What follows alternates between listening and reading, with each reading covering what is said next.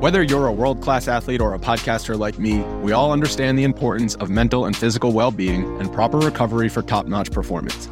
That's why I'm excited that Unified Healing is sponsoring podcasts on the Blue Wire Network. Unified Healing is a new and super innovative global network of wellness centers powered by Energy Enhancement System, or EE System. If you haven't heard of the EE System yet, then you'll want to listen up. This technology promotes wellness, deep relaxation, purification, and rejuvenation. Wherever you are across the globe, access to a center is easy and affordable. Interested in experiencing the EE System technology for yourself? Go to unifiedhealing.com/bluewire to learn more and find a center near you. That's unified, UNIFYD, healing.com/bluewire. No material or testimonials on the Unified Healing website are intended to be viewed as medical advice or a substitute for professional medical advice, diagnosis, or treatment. Always seek the advice of your physician or other qualified healthcare provider with any questions you may have regarding a medical condition or treatment and before undertaking a new healthcare regimen, including EE System. This podcast episode is brought to you by Coors Light. These days, everything is go, go, go. It's nonstop hustle all the time. Work, friends, family expect you to be on 24/7. Well, sometimes you just need to reach for a Coors Light because it's made to chill. Coors Light is cold lagered, cold filtered, and cold packaged. It's as crisp and refreshing as the Colorado Rockies. It is literally made to chill. Coors Light is the one I choose when I need to unwind. So when you want to hit reset, reach for the beer that's made to chill. Get Coors Light in the new look delivered straight to your door with Drizzly or Instacart. Celebrate responsibly. Coors Brewing Company, Golden, Colorado. Support for this podcast comes from U.S. Bank. U.S. Bank wants to know how you reward yourself because they have cards that make every day more rewarding. Are you a points hoarder, cashback guru, low intro APR lover? With U.S. Bank, it's up to you because they have the cards to fit your lifestyle. So earn more whether you're shopping at a gas station or a grocery store, even while planning a staycation. Learn more at usbank.com/credit card. U.S. Bank credit cards are issued by U.S. Bank National Association ND. Some restrictions may apply. Member FDIC. Hey, everybody. Welcome to the RotoWire Fantasy Football Podcast. Today is Wednesday, September 16th. I'm Jeff Erickson. I'm here with Jerry Donabedian from RotoWire.com. You can see Jerry all over the place when it comes to football season. Jerry does the hidden stats article he does at the RotoWire. He does streaming defenses. And there's one more article. You do another, like a matchups article at the end of the week, right? Right, Jerry? Yeah, I do. I do the hidden stat line articles where I kind of break down like usage, and then I do streaming defenses on Tuesday, like start sit matchups on Wednesday and Thursday, and then Friday I do DFS. Yeah. So 4 articles. I sold you short. Busy week. It's definitely a busy week. 5 actually, because one of them is split into 2. But yeah, busy week.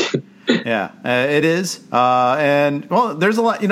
Like you in your preface to the hidden stat line, your summary article, this is a huge week. Week 1's huge, especially this year because we had no preseason games, no mini camps, no OTAs.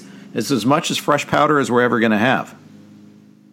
Yeah, I always think week 1 is the most new information that you're pretty much ever going to get, right? Like generally more is going to have changed in the off season, between week 17 of last year and week 1, then it will change from week to week this year. Although, if you have a bunch of running back injuries in 1 week, all of a sudden for like fantasy, it's mad scramble on the waiver wire, which we did see a little bit this week, but maybe not quite as much as last year. Yeah. It's funny last year, it's funny that I didn't feel like there were too many enduring pickups. There was guys you'd use for a week or two and then moved on. There weren't too many guys that you picked up, especially like running back. You couldn't find there was no Phillip Lindsay last year, where there's a guy you picked up in week 1 or week 2 that you could use on a regular basis.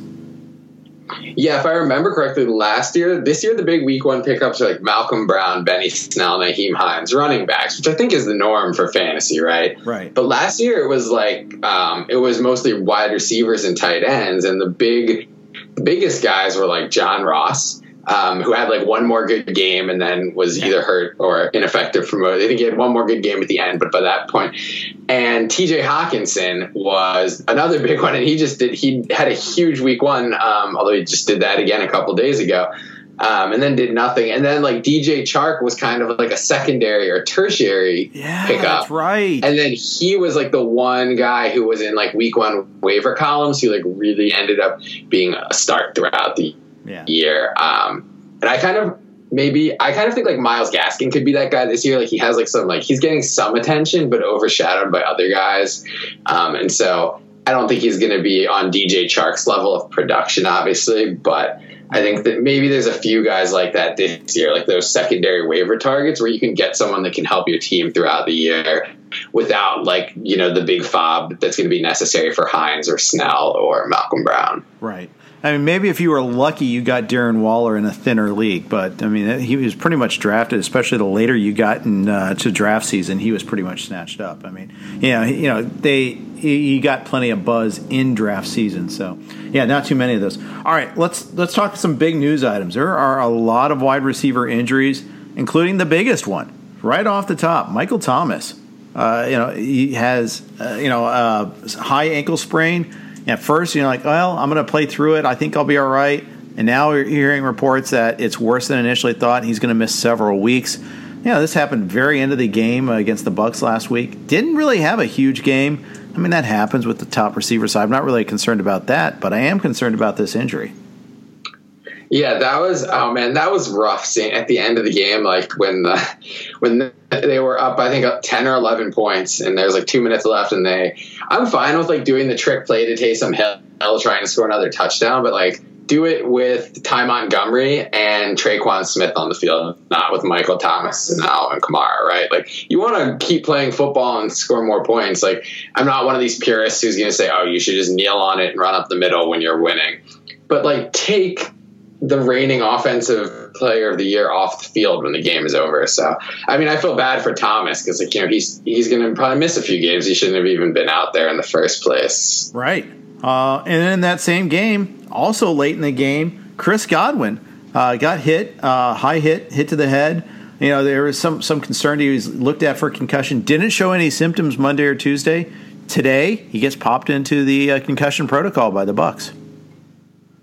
Yeah, we know what the concussion, it sounds like, it wasn't probably not too serious, but with the concussion protocol, it's probably always going to be at best 50-50, whether the guy is back for week 2. And that'll be, we already like kind of feel like, we can't trust the Bucs with injury info because they did like Mike Evans went from doubtful to questionable to playing like 95% of snaps. Right. So I don't know. Maybe it wasn't shenanigans. Maybe he just healed really fast. But to me, it seemed a little like they probably knew all along that he was closer to questionable or probable rather than doubtful. Yeah, maybe wanted to like have the Saints let their guard down. Well, guess what? They didn't. Evans didn't really do much. He was on the field a lot, but only got 4 targets. Did score that touchdown. Somehow freed himself of Marshawn Lattimore, so he didn't get that direct coverage.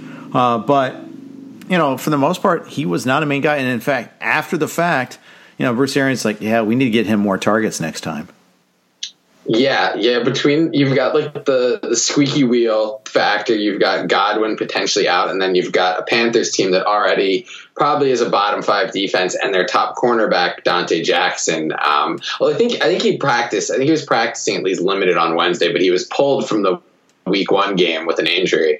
So there's just a lot of things there where it's like you could see one of these like classic 17 target 150 yard Mike Evans games. Although you do wonder with guys with the hamstring injury, it's like he's one slip away from pulling his hamstring again. So that is a little cause for concern, and we don't know if Godwin's out yet. But I would think things are shaping up for a pretty good week for Evans. Yeah, I think so too. And I want to see, we want to see how he practices this week too. If Godwin doesn't play, I'm also kind of reasonably high on Scotty Miller. Who got a decent amount of usage, showed some chemistry with Brady in week 1.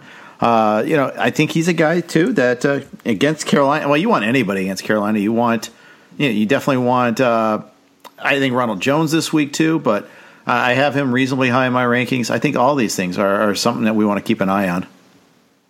Yeah, Scotty Miller looked really good. I have to admit, I didn't take him too seriously. He did kind of have some like deep league, dynasty league buzz all throughout the spring and summer. I know he's ran the really good 40 time. He's the guy who plays the slot a lot. But he looked really good. He was like the one person in Godwin looked good too, but in that Tampa Bay offense, otherwise they didn't look great. I thought Rojo looked pretty good too, but against that Saints defense, not a ton of room to run. And like you alluded to, everyone should have a little more space to work with against Carolina this weekend. Yeah. So I'm looking forward to that matchup. If you got those guys, I only have Godwin, I think, in one league. I have no Evans. I have actually a couple of O.J. Howard shares, but one of those is a dynasty league, and I'm very stubborn. But the other is two. Just I have some Ronald Jones, and I'm definitely starting Ronald Jones in places where I have him. Yeah, you look at week one. Jones didn't have a huge snap share because they fell behind and they put LaShawn McCoy on the field a lot. But like Leonard Fournette barely played. I think he played like 7-8 snaps. Yeah. And Jones had like 80%, 75% of the team's carries, and got a couple targets. So like it was really basically, it was the same breakdown that the Bucs had last year in the second half of the season, right? Where you have Jones as the lead guy, Dare Ogunbowale as the passing down guy. It's now LaShawn McCoy, but it's like the same role where they just pass and run a bunch of empty routes, don't get any touches. And then you have Leonard Fournette as like a very upgraded, very, very rich man's version of Peyton Barber. But it was the same role that Peyton Barber had last year, where he just like gets a few carries and that's all he does. So yeah, like, and we saw Jones in that role last year be like a decent RB2 over the second half of the season. So for a home game against the Panthers, like, yeah, I've got a couple, I wasn't excited to be using him last week and it didn't work out great, but I've definitely got a couple spots where I'm going to fire him up this week and I'll be pretty confident in it. Yeah. How about Allen Robinson? News on him is, it wasn't news. It was like, oh my God, he's taken all the Bears stuff off his social media, off his Instagram and all that. And he was unhappy about the contract situation there. Hasn't got a contract extension, wants one. He talked to the press today when they asked him, did you ask for a trade? He wouldn't directly answer, but he did say he was right with Coach Matt Nagy. I tend to think this is much ado about nothing. Maybe not nothing, but it's much ado about something we can't worry about. If you have him, you keep playing him, and I like the matchup against the Giants, and that's a more controlling factor than his unhappiness. Yeah, I think the good news is, from what it sounds like, it's hard to tell these things, but it sounds like his frustration is with the front office, that it isn't like, it hasn't bled over to like, things with the coach Nagy or with Trubisky, although I'm sure he doesn't love having Mitch Trubisky as his quarterback. But I think that in terms of like, fantasy, he actually saw league high 5 targets, 20 plus yards downfield week one. He's got the Giants matchup. So I think he's going to do really well this week. And in general, I'm sort of conflicted on if it did come to a trade, would I want him traded or not? Because it's like, it would be cool to see him with a much better quarterback. But I also think on the Bears, he's like, he's in a really good position to see 150, 160 targets again. You go to a better team where like their second and third option aren't Anthony Miller and Jimmy Graham. You might be looking at 7 targets a week instead of 10. Obviously, you would expect it to be more efficient, maybe more red zone opportunities. But yeah, I guess it really depends on like what that would be. But it seems unlikely to me that it would come to a trade. Like, I would think worst case scenario is just that he's kind of angry this season, plays it out, and then signs with a different team in the off season. Right. Yeah, and I think you're right. It's very rare too that you see a guy get traded and he's very productive right away. I mean, Amari Cooper comes to mind as maybe a good counterexample of someone who did produce pretty quickly, but usually it takes time to learn a new offense. And as you alluded, if you're going to a better team, chances are they have other interesting options. He's another guy on the pile. And I think of like, okay, the Niners, they could use another wide receiver, but Jimmy Garoppolo wasn't great in his own right on Sunday and wasn't great in the Super Bowl. He's missed some throws recently. I mean, is he better than Trubisky? Probably, but I don't know how big that margin really is. Yeah, that would be like a team that one of the first that comes to mind in terms of a fit. And obviously, like with the win now mentality, they would might be interested in trading. But yeah, like you said, Drabo is not that much better than Trubisky, and the Niners are, they like to run the ball and they're pretty good at it. So like, yeah, that would be a place where, I think he'd be going from like his 10 targets per game we see with the Bears to like maybe 7 with the 49ers. Although there is, there's some impact of like, these things aren't totally, it's not totally flat. Like the Niners could say, oh, we have Allen Robinson, we're going to throw a little more now. But yeah, that would be an example, I think, where I would rather just, if I'm, have him on a fantasy team, I'd rather just keep him on the Bears and get those like steady targets from a bad quarterback. Right.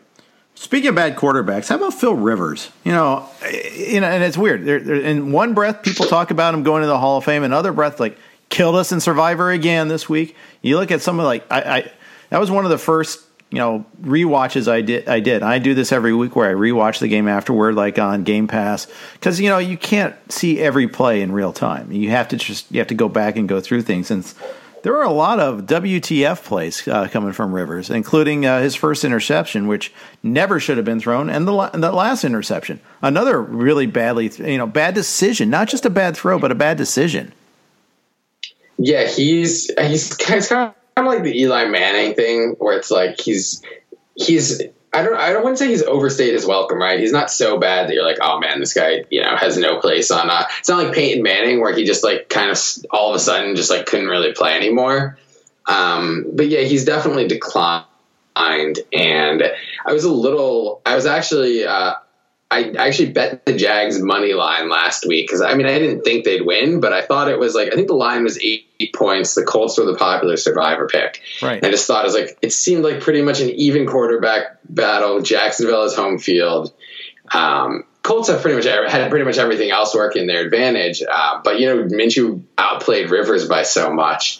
I do think going back home, Colts are going to be in a dome this week. We just saw the Vikings secondary just have Aaron Rodgers and those Packers receivers just do absolutely terrible things to them. So I think the Colts are going to be okay, but I don't, it was weird too to see like how much they threw in a game that was close throughout, right? Like I thought this team, like their offensive line, and I know Mac got hurt, but then you put Jonathan Taylor in, you might be better off. I thought it was interesting to see like how much they were spreading it out, how much they were throwing to Campbell, Hines, Hilton, the shorter passes. I thought it was going to be more of a power-oriented team this year. Yeah, I think that they were taking what the Jags tried to give them, in so much that they, I think the Jags, were aware that the Colts would want to power it down them, and probably I think they schemed accordingly. And I think if you look at if you watching that game, the Colts moved the ball up and down the field. They did not have a problem moving the ball.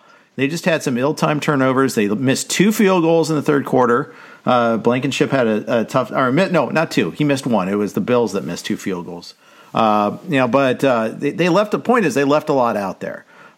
Their second drive, they had a 4th and 1. They ran Hines up the middle in kind of a jumbo-like formation. I'm like, I could have thought of like a lot of other things I would have rather done differently there. I don't mind the decision to go for it. It's just, again, running it into the pile with your lighter running back doesn't seem like a good idea. Yeah, I think, there were a couple things. Well, in terms of like the way that they did run more of their spread offense with Hines. And then if you look at the usage, like before Marlon Mack was injured, I think Marlon Mack took all of his carries before Jonathan Taylor took his first carry. So it's not like they were rotating really at the beginning, right? It was like Mack was the lead guy, Hines on passing downs, Taylor maybe came in a couple snaps. So I wonder if there's something they've seen in practice with Jonathan Taylor where they're like, obviously this guy's super talented, but I don't know if it's like a pass blocking thing. We hear that a lot with rookie running backs. It's a fumble thing. We've heard that with, and I think at this point for fantasy, it's like, I don't really care because they're going to put, now that Mac's gone, they're going to put Taylor in there, and fumbles. It's like, you lose 1 or 2 points. It's, I don't think they're going to bench Taylor for Jonathan Wilkins or anything. So like, I think Taylor is going to be great for fantasy, but I did just find that a little weird. It wasn't what I was expecting from the Colts. Like I'd understand if they'd gotten down 2 touchdowns early and needed to go hurry up, but it seemed like they just really wanted to like work Hines in those shorter passes. I guess you're right. It did mostly work. It mostly worked. Yeah, it did. And, Hines came in before Taylor, too. And, they used a lot of him. Mac was objectively good. He looked really good before the injury. I felt really bad for him. I do think you're right. You're onto something there that, maybe Taylor wasn't hitting the holes the same way Mac does or something like that. But eventually that would convert into something better. But, no, we don't know. Later on, Taylor did get a carry from the 3, got to the 2. The next play, they did this gadget play with Jacoby Brissett in there that lost a lot of yardage because, of course, it did because it was like super telegraphed. And you had a pretty good idea that Brissett's in there. They're going to do some gimmick play with him running the ball. He's not going to throw the ball. Sure enough, he did. He lost like 6 yards, and then they brought Rivers in, and that's when Hines had the receiving touchdown right after that. But anyways, enough about the Colts. I do like the matchup against the Vikings this week. It's a debate to who gets well first, the Colts, Rivers and the Colts offense, or the Vikings pass defense, which got absolutely shredded by Aaron Rodgers. They revamped that secondary in the offseason. They lost Everson Griffin, no Danielle Hunter in this one. They are clearly, I think they're still kind of feeling their way around.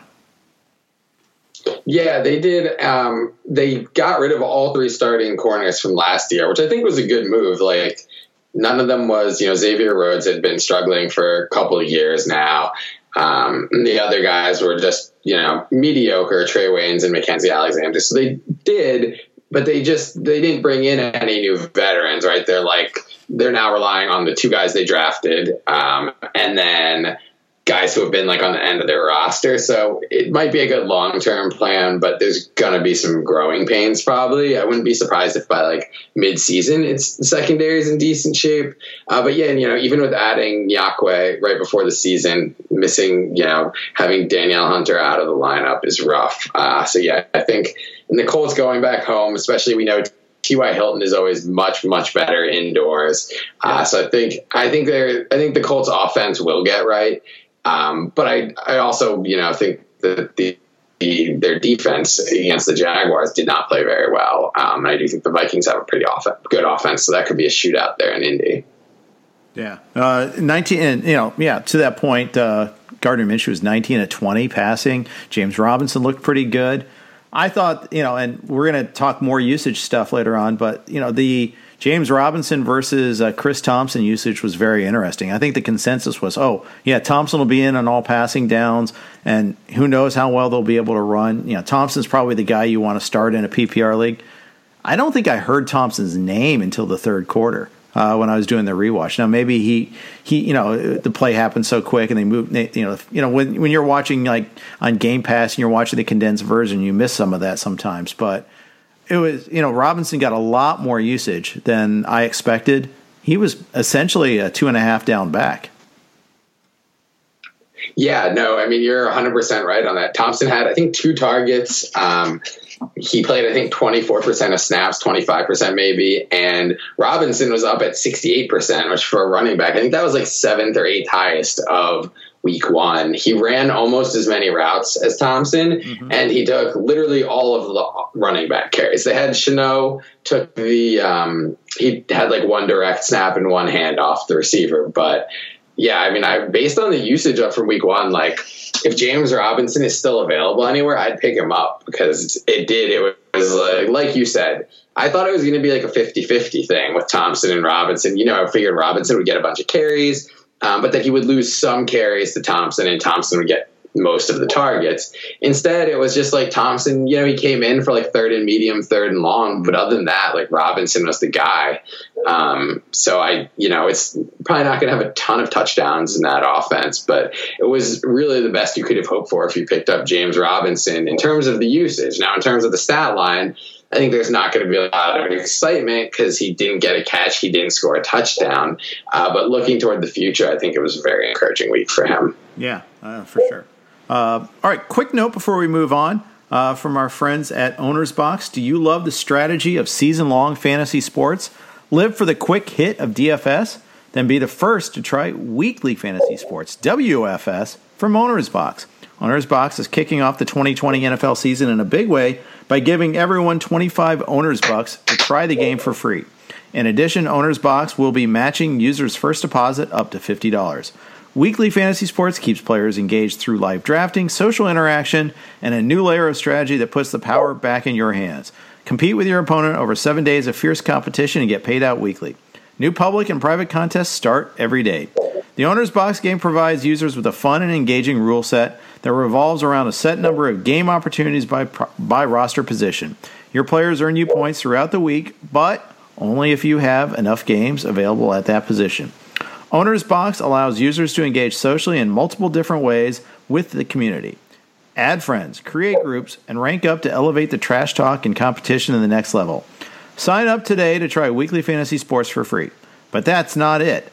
That's each weekly fantasy sports contest you participate in will give you one entry into a signed Drew Brees jersey giveaway. In honor of the NFL season, Owner's Box will also be matching your first-time deposit of up to $50. Head on over to ownersbox.com/RotoWire to claim your rewards and join the new wave of fantasy sports.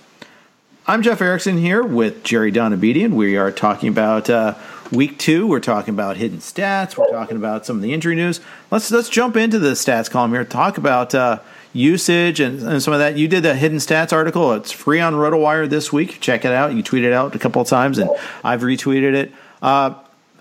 First of all, what's your methodology for breaking all this down? It definitely takes a good amount of time. Because the first thing we did, the backfield breakdown, which I think probably for fantasy is the most important, right? Like seeing how teams are using them, what kind of goal line work they're getting, the targets, the routes. So yeah, I basically just break down every team, look at any running back who got playing time, and then show the carries, what percentage of carries. Same thing for targets, snap share, of course, and then for the routes, and then I kind of just comment on like any useful notes. So like for one example, it's like, I think, snap share the past few years, I think people have caught on to is like, that's a good indicator for running backs. But I do think that sometimes you need like a little more context with that. It's like Todd Gurley only got 46% of the snaps. So you might say, I'm kind of worried there. But if you look at it, he got 14 of their 18 running back carries, and you'd say, he only got half the running back targets, but 5 is still pretty good. But all 5 of the other targets that went to Ito Smith and Brian Hill were on the final drive, like in garbage time when they started to put some of their backups in, the Falcons did.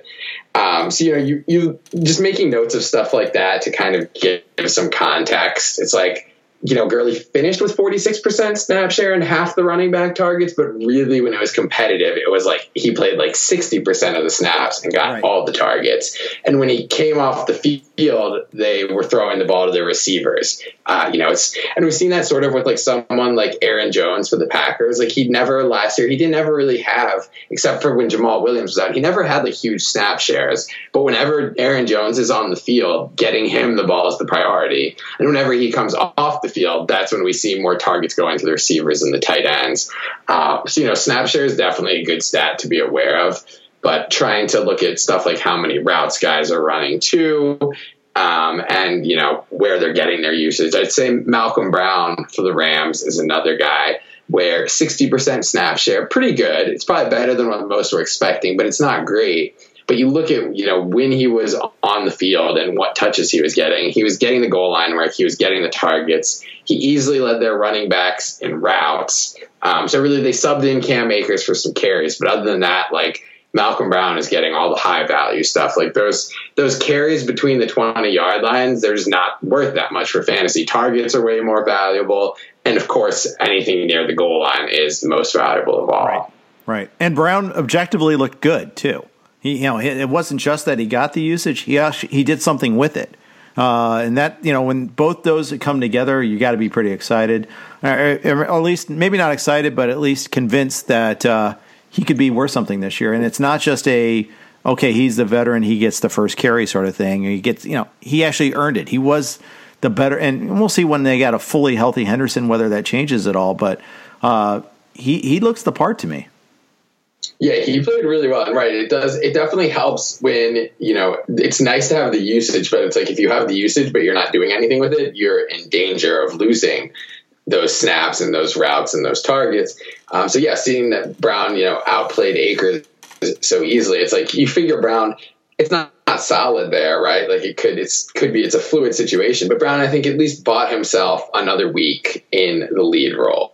I think you can start him as an RB2 this week. Not a great matchup going to Philadelphia, but he's at least bought himself another week. And if you just lost, if you're one of the people who just lost a starting running back, or you drafted like a 0 RB team and you're scrambling, I think there's a lot of appeal for Malcolm Brown, because you just kind of know that, okay, he's going to get a bunch of touches this week.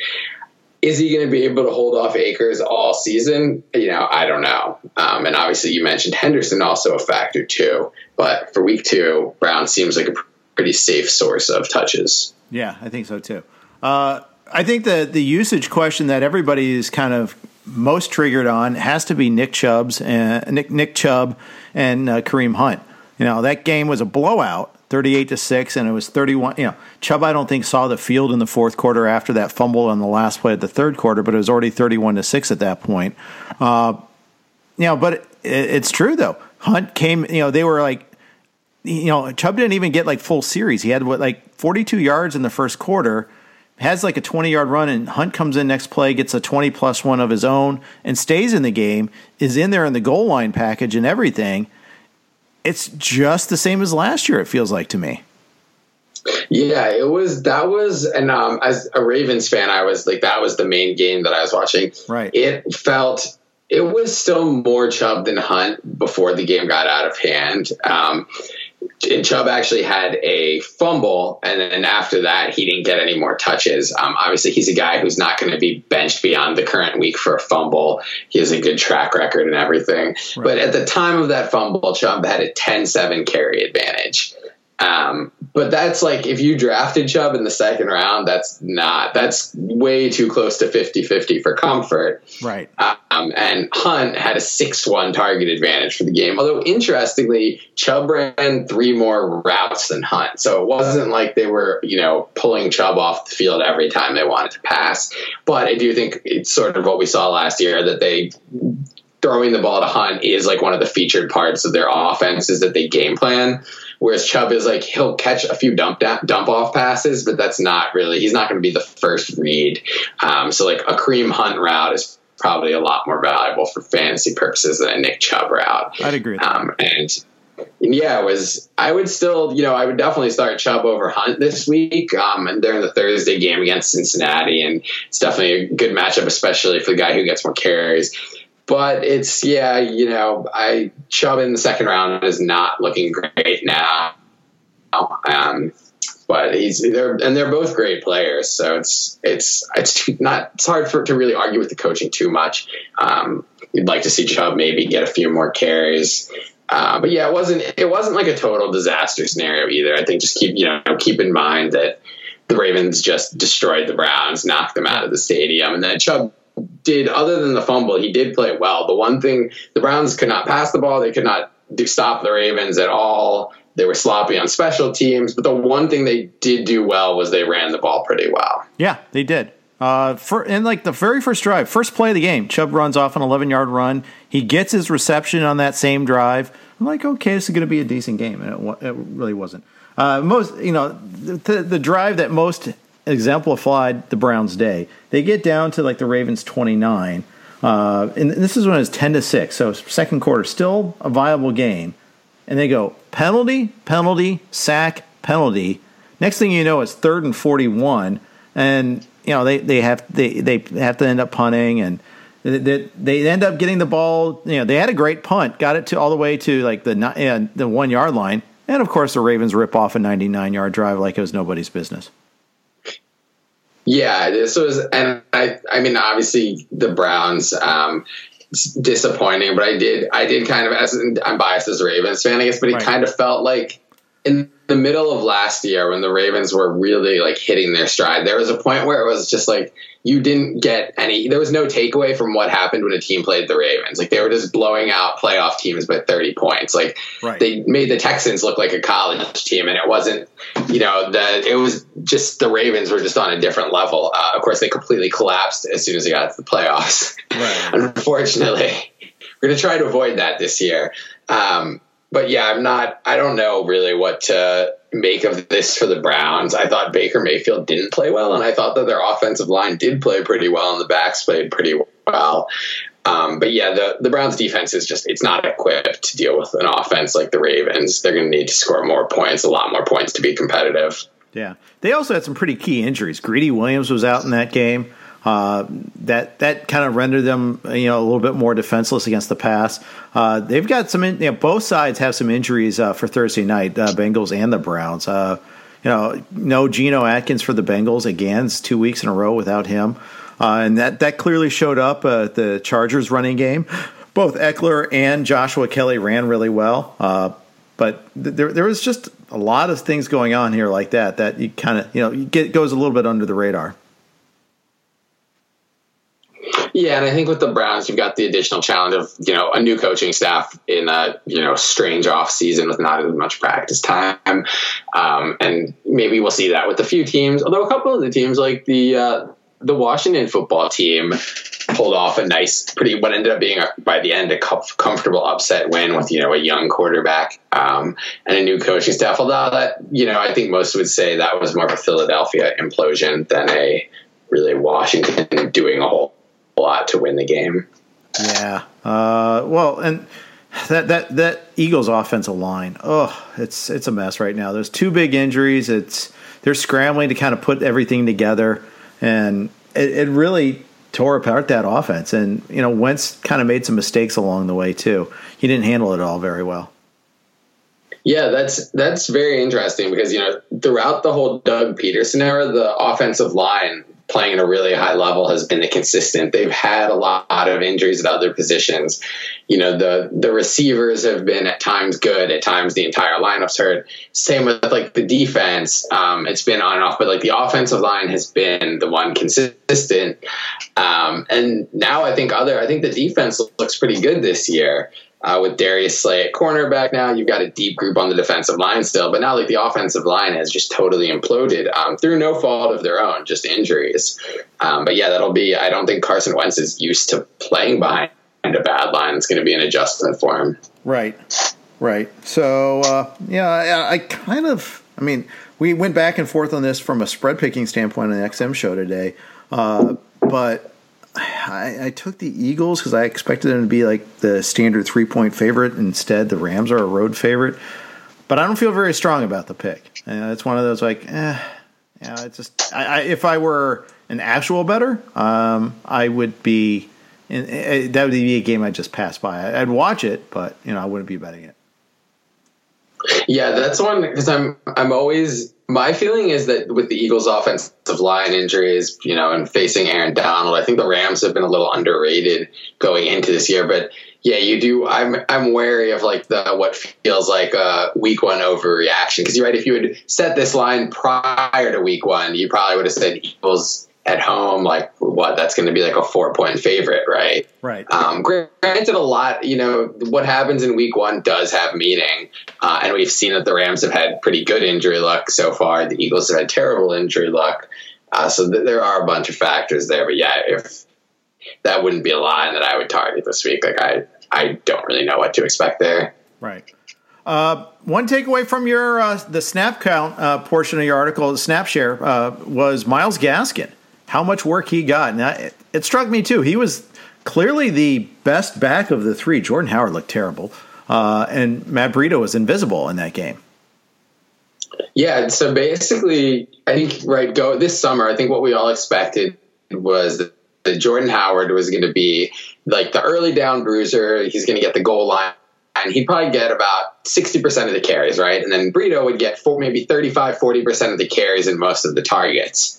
And then what happened instead was that Myles Gaskin took that Breida role, right, with the targets, the passing downs, and about 35-40% of the carries. And what we thought was going to be the Jordan Howard role was instead like combined between Jordan Howard and Breida. Like neither of them saw any targets. They ran very few routes, didn't play a whole lot of snaps.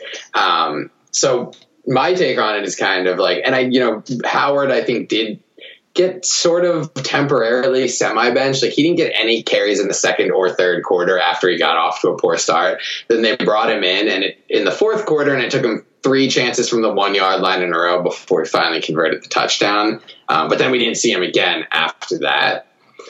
So I don't know. It's hard to, I don't think they're just going to bury Howard and Breida after 1 week, but I think there might be some upside there for Gaskin to be a guy who gets like 10, 12 carries, 4 or 5 targets per week. I wouldn't necessarily expect it right now in week 2. No. But, especially on a rebuilding team, he's a young guy on a rookie contract, and Breida and Howard, they're not really committed to beyond this year.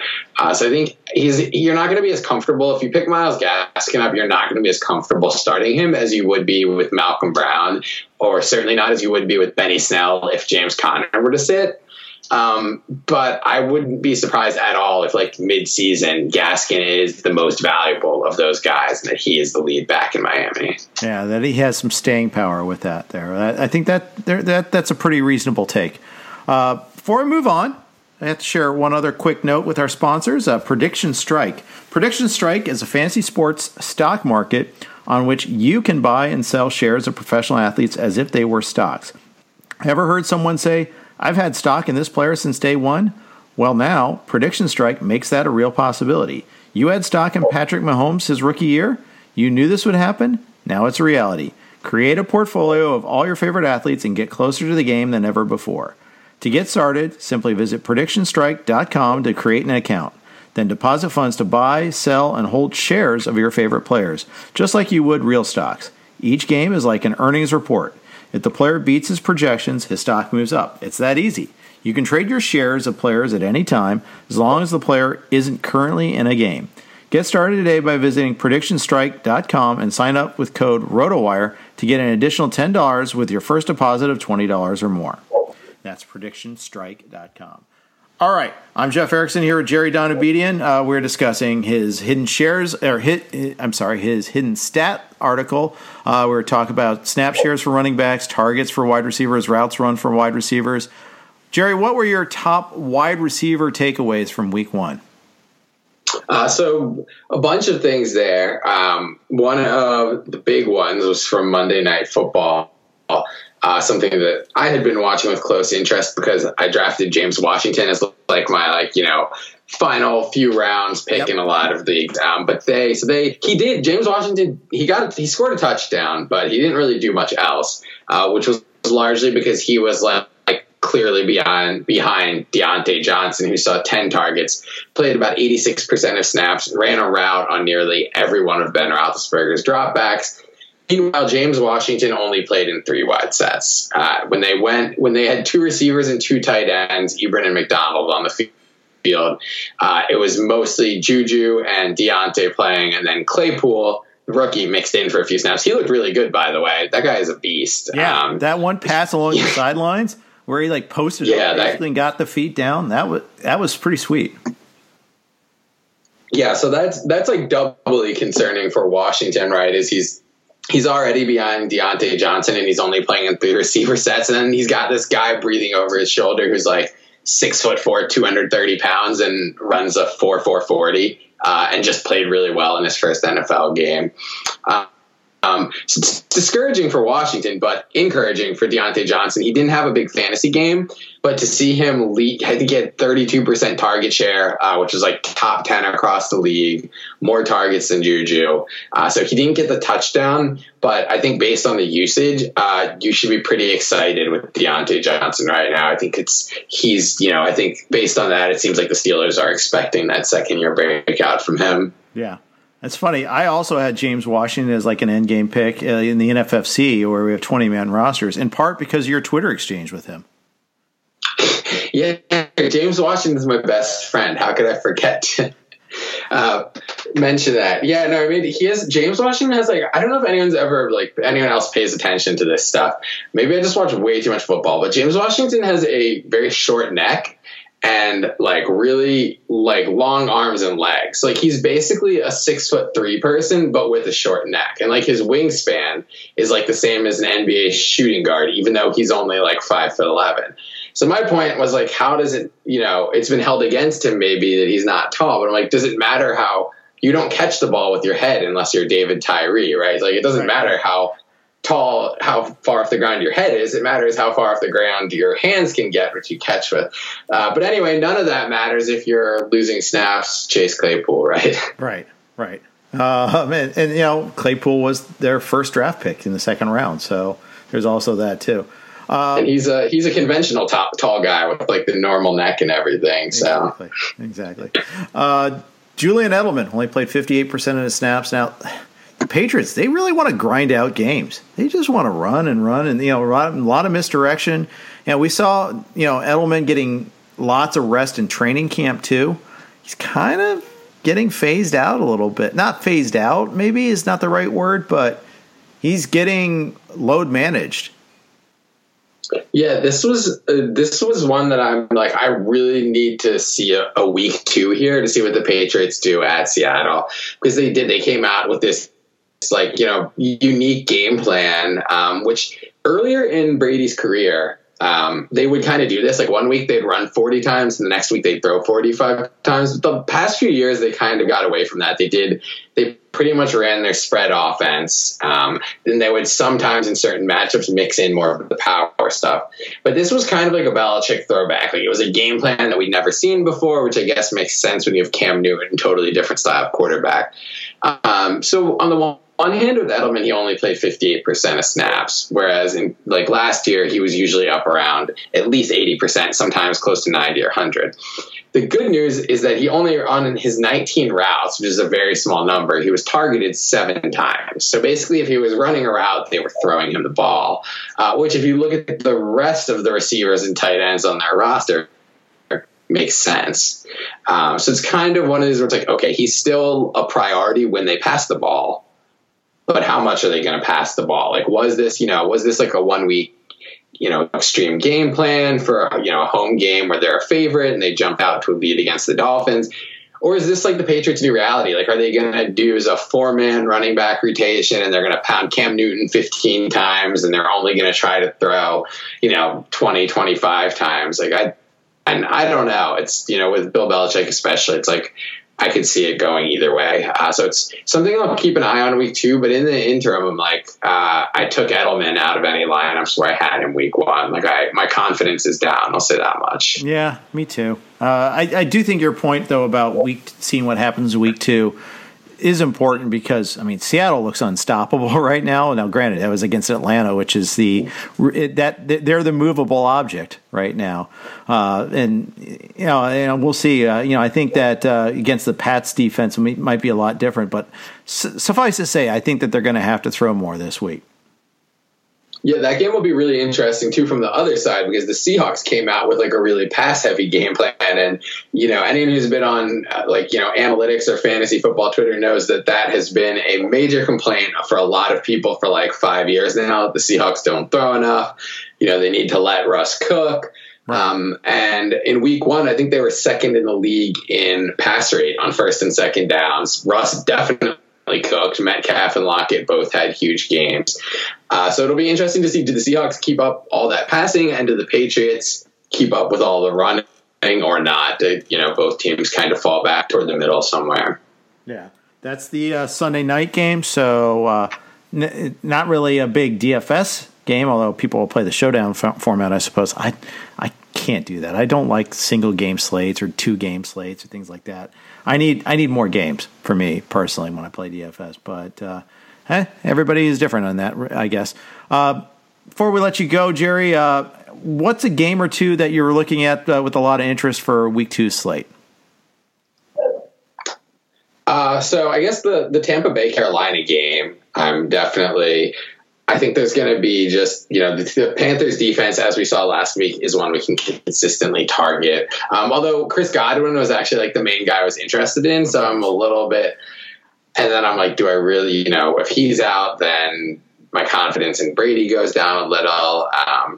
So that's one we'll have to keep an eye on. But I also think on the Carolina side, I think a lot of people seem to be down on DJ Moore, which seems odd for a guy who caught like nearly 100 passes last year. And he saw 9 targets week 1. It didn't happen for him in terms of the points. But it's especially with wide receivers. I said it earlier, like great wide receivers have down games. And I think there's been overreaction in both directions and I'm guilty of it. I was like, maybe Devontae Adams can break the receptions record Michael Thomas set last year. It's not the wildest thing ever, but it's probably just me overreacting to week 1. Like he's same role, same team and all that kind of thing. So the Tampa Bay Carolina game. And then in terms of DFS, I'm really interested in the Arizona Washington game. Mm-hmm. Washington was, at least in week 1, came out with a more like aggressive offensive plan than we saw last year when they were kind of just handing off to Peterson over and over again. In Arizona, we saw them throw the ball in what was a close game. I think they threw the ball 45 times, plus Murray had a bunch of scrambles. They easily led the league in no huddle rate. And Washington also moved at a pretty decent pace when they were on offense. So I think that could be a game where we get high snap volume. I think we're going to see Terry McLaurin bounce back from a pretty quiet week 1. And I'm partially based on the usage and partially because I think he's actually pretty decent. Logan Thomas, the Washington tight end, he played almost 80% of snaps last week. He led the team in targets, and he's facing an Arizona defense that, as we know, has struggled to cover the middle of the field. Last year it was tight ends, and week 1 it was running backs. Raheem Mostert, obviously, with that long catch, and then Jerick McKinnon also had himself like a nice little game, a few catches. But I think especially for DFS, I think that Arizona-Washington game is going to be really interesting. Yeah, might bode well for Antonio Gibson, too, who only had 11 touches. Maybe he's a little bit more active this week instead of just running Peyton Barber into the pile 17 times. I don't know. Seems like that would be the plan. Yeah, Barber, he had the 2 touchdowns but did nothing else. And then J.D. McKissick, I think he had negative -1 yard on his touches. Like that seemed – and that's one of those where if he keeps getting outplayed by Gibson, how long is he going to keep his role? We know Gibson's a converted wide receiver, so he can probably handle himself all right on that 3rd down role, I would think. That's what I would think too. All right, cool. Well, anything else you want to, so remind everybody what you're working on, what's coming up next, your schedule, so people know what to see. All right, so coming up next, the last 2 things I write for RotoWire this week. Thursday, we'll have Exploiting the Matchup, Start Sit. Running through a lot of the stuff we just talked about, some like spots where guys who are sort of like borderline, in and out of your lineup type players or guys who people might have waning confidence in them, looking at the matchups for whether, that determines whether you might start them or sit them or even stream them if they're available on waivers. And then every Friday morning, I post my DFS tournament guide, which is geared toward DraftKings and geared towards tournaments, like big, large field, high payout tournaments. But there's also some stuff in there that's good for cash games. And that also does kind of build on the stuff that I do throughout the week with usage and matchups, sort of putting it all together and looking at some really good like stacking lineup options for DFS. Looking forward to it. Should be a lot of good stuff there, folks. Make sure you check it all out. Make sure to also follow Jerry on Twitter at Jerry Donabedian. Again, thanks everybody for listening. Tomorrow we got John and Mario as always. Thanks for listening to RotoWire. Have a great day.